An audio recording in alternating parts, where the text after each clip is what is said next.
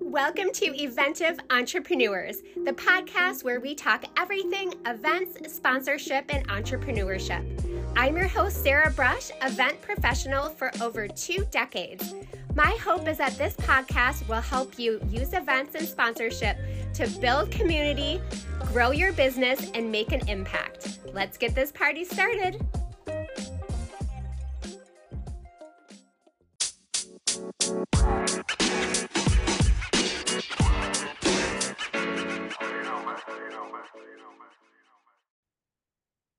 Hello, welcome back to the Eventive Entrepreneurs podcast. And if you are listening when this episode just came out, then we are just a couple days away from Christmas. And I'm so excited about that. I love this time of the year.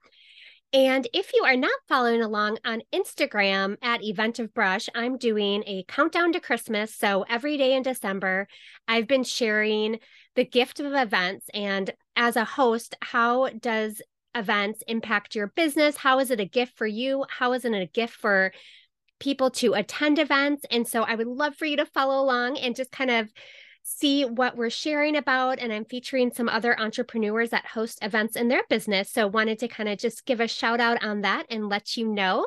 Today, we're going to talk about some important items in your contract with your venue that you really want to pay close attention to make sure there's no issues down the road. So let's get right into it. Number 1 is the name of your meeting room.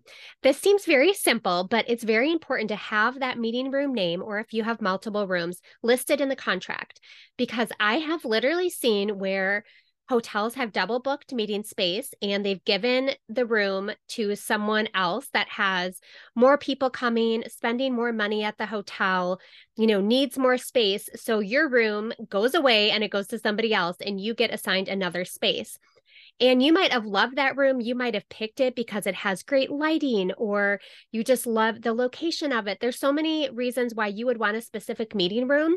So just make sure that that is in the contract. And so there's no issues later on if for some reason that room ends up disappearing and going to somebody else. You know that it's in your contract and you have, you can stand on that fact.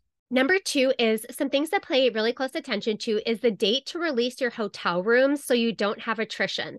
Typically, hotels will let you reduce your room block by a certain amount of rooms on a certain date so you don't have to pay for those rooms. So it's just really beneficial for you that, if you haven't filled all your rooms and you're responsible for those, you have some leeway there to release some of those rooms and not be responsible for them. So just paying really close attention to your hotel room block, seeing how many rooms you have left that you need to sell and when you can release those. Number 3 is the dates for F&B. So your food and beverage. When is that due? When is your meeting room setup due? All of those kind of things are very important because if they come down quickly and all of a sudden all of these things are due and you're kind of rushing to make these decisions, it can be very stressful. So making sure that when you look at the contract that you really put those dates on your calendar and you're very clear on when everything is due within your contract. So that way you can plan around it and just make sure you have time to make the correct decisions that align with your event. Number 4 is concessions. So you can negotiate concessions in your contract, which can be different things like discounted rooms for your staff. Maybe there's a discount at the spa. Maybe the hotel or the venue is going to provide you amenities that you can give to some of your VIPs. There's lots of different things that a hotel or a venue can offer you as concessions. So just think about what's important to you and negotiate that within the contract because it's very typical to have concessions in your contract. So you just want to make sure you're getting what is valuable for you. Number 5 is paying close attention to your payment due dates because you want to make sure that you are meeting those deadlines and you don't have any big payments that come up as a surprise. So just as you are with when your food and beverage is due, your meeting room setup, all of those other details we just talked about, in addition to payment, just make sure you're paying close attention to what those deadlines are and when things are due.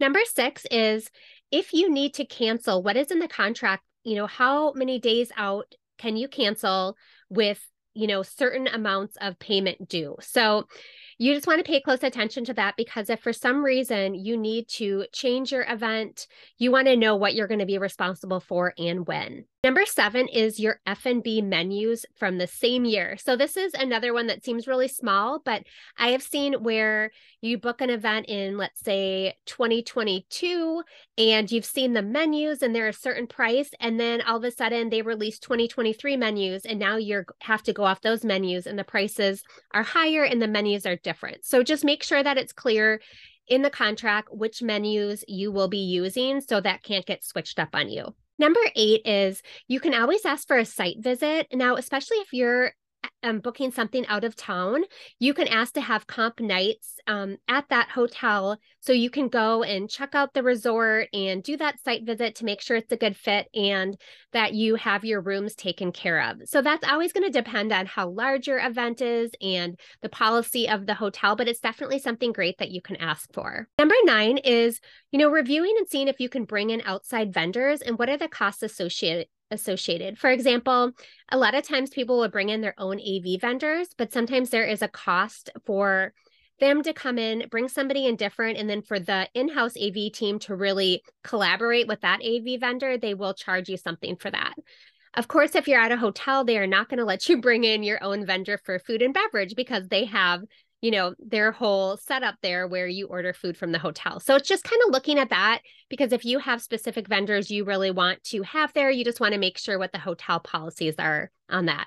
Number 10 is just have everything in writing, everything, because a lot of times it may start out as like a good situation and you're just talking on the phone and they're giving you a lot of, leeway on things and giving you some extra benefits. But if it's not in writing, when it comes down to it, it basically hasn't happened. So make sure that anything that's really important to you with the event or something that you discuss with your conference manager that they're going to do for you, that it's in the contract or it's in writing if it happens after the contract, because you just want to make sure that there's no issues later and, everything is very, very clear. So those are 10 tips for things to really pay attention to within your contract for your venue. And actually another one I want to add, because I feel like this discussion is really leaning towards like hotel contracts. If you're at another venue, a really good thing to pay attention to is what is actually included, because many times you might be paying for the space, but that doesn't include tables. It doesn't include chairs. There's a lot of things that you have to cover on your own if you're at a venue that might not be a hotel that has all of those items already. So you might be, bringing in vendors for chairs, tables, all of that stuff. So just make sure that you pay attention as well what you are actually paying for when you are renting a venue. So that's just a bonus number 11. If you have any questions, feel free to reach out to me at Eventive Brush, and I will talk to you on the next episode. Thanks so much. Thanks for listening. Your time is valuable, and I appreciate it that you spent it with me. If you're enjoying this podcast, I would love if you could review and rate it 5 stars. This helps us get the podcast out to more people. Thanks. Have a great day.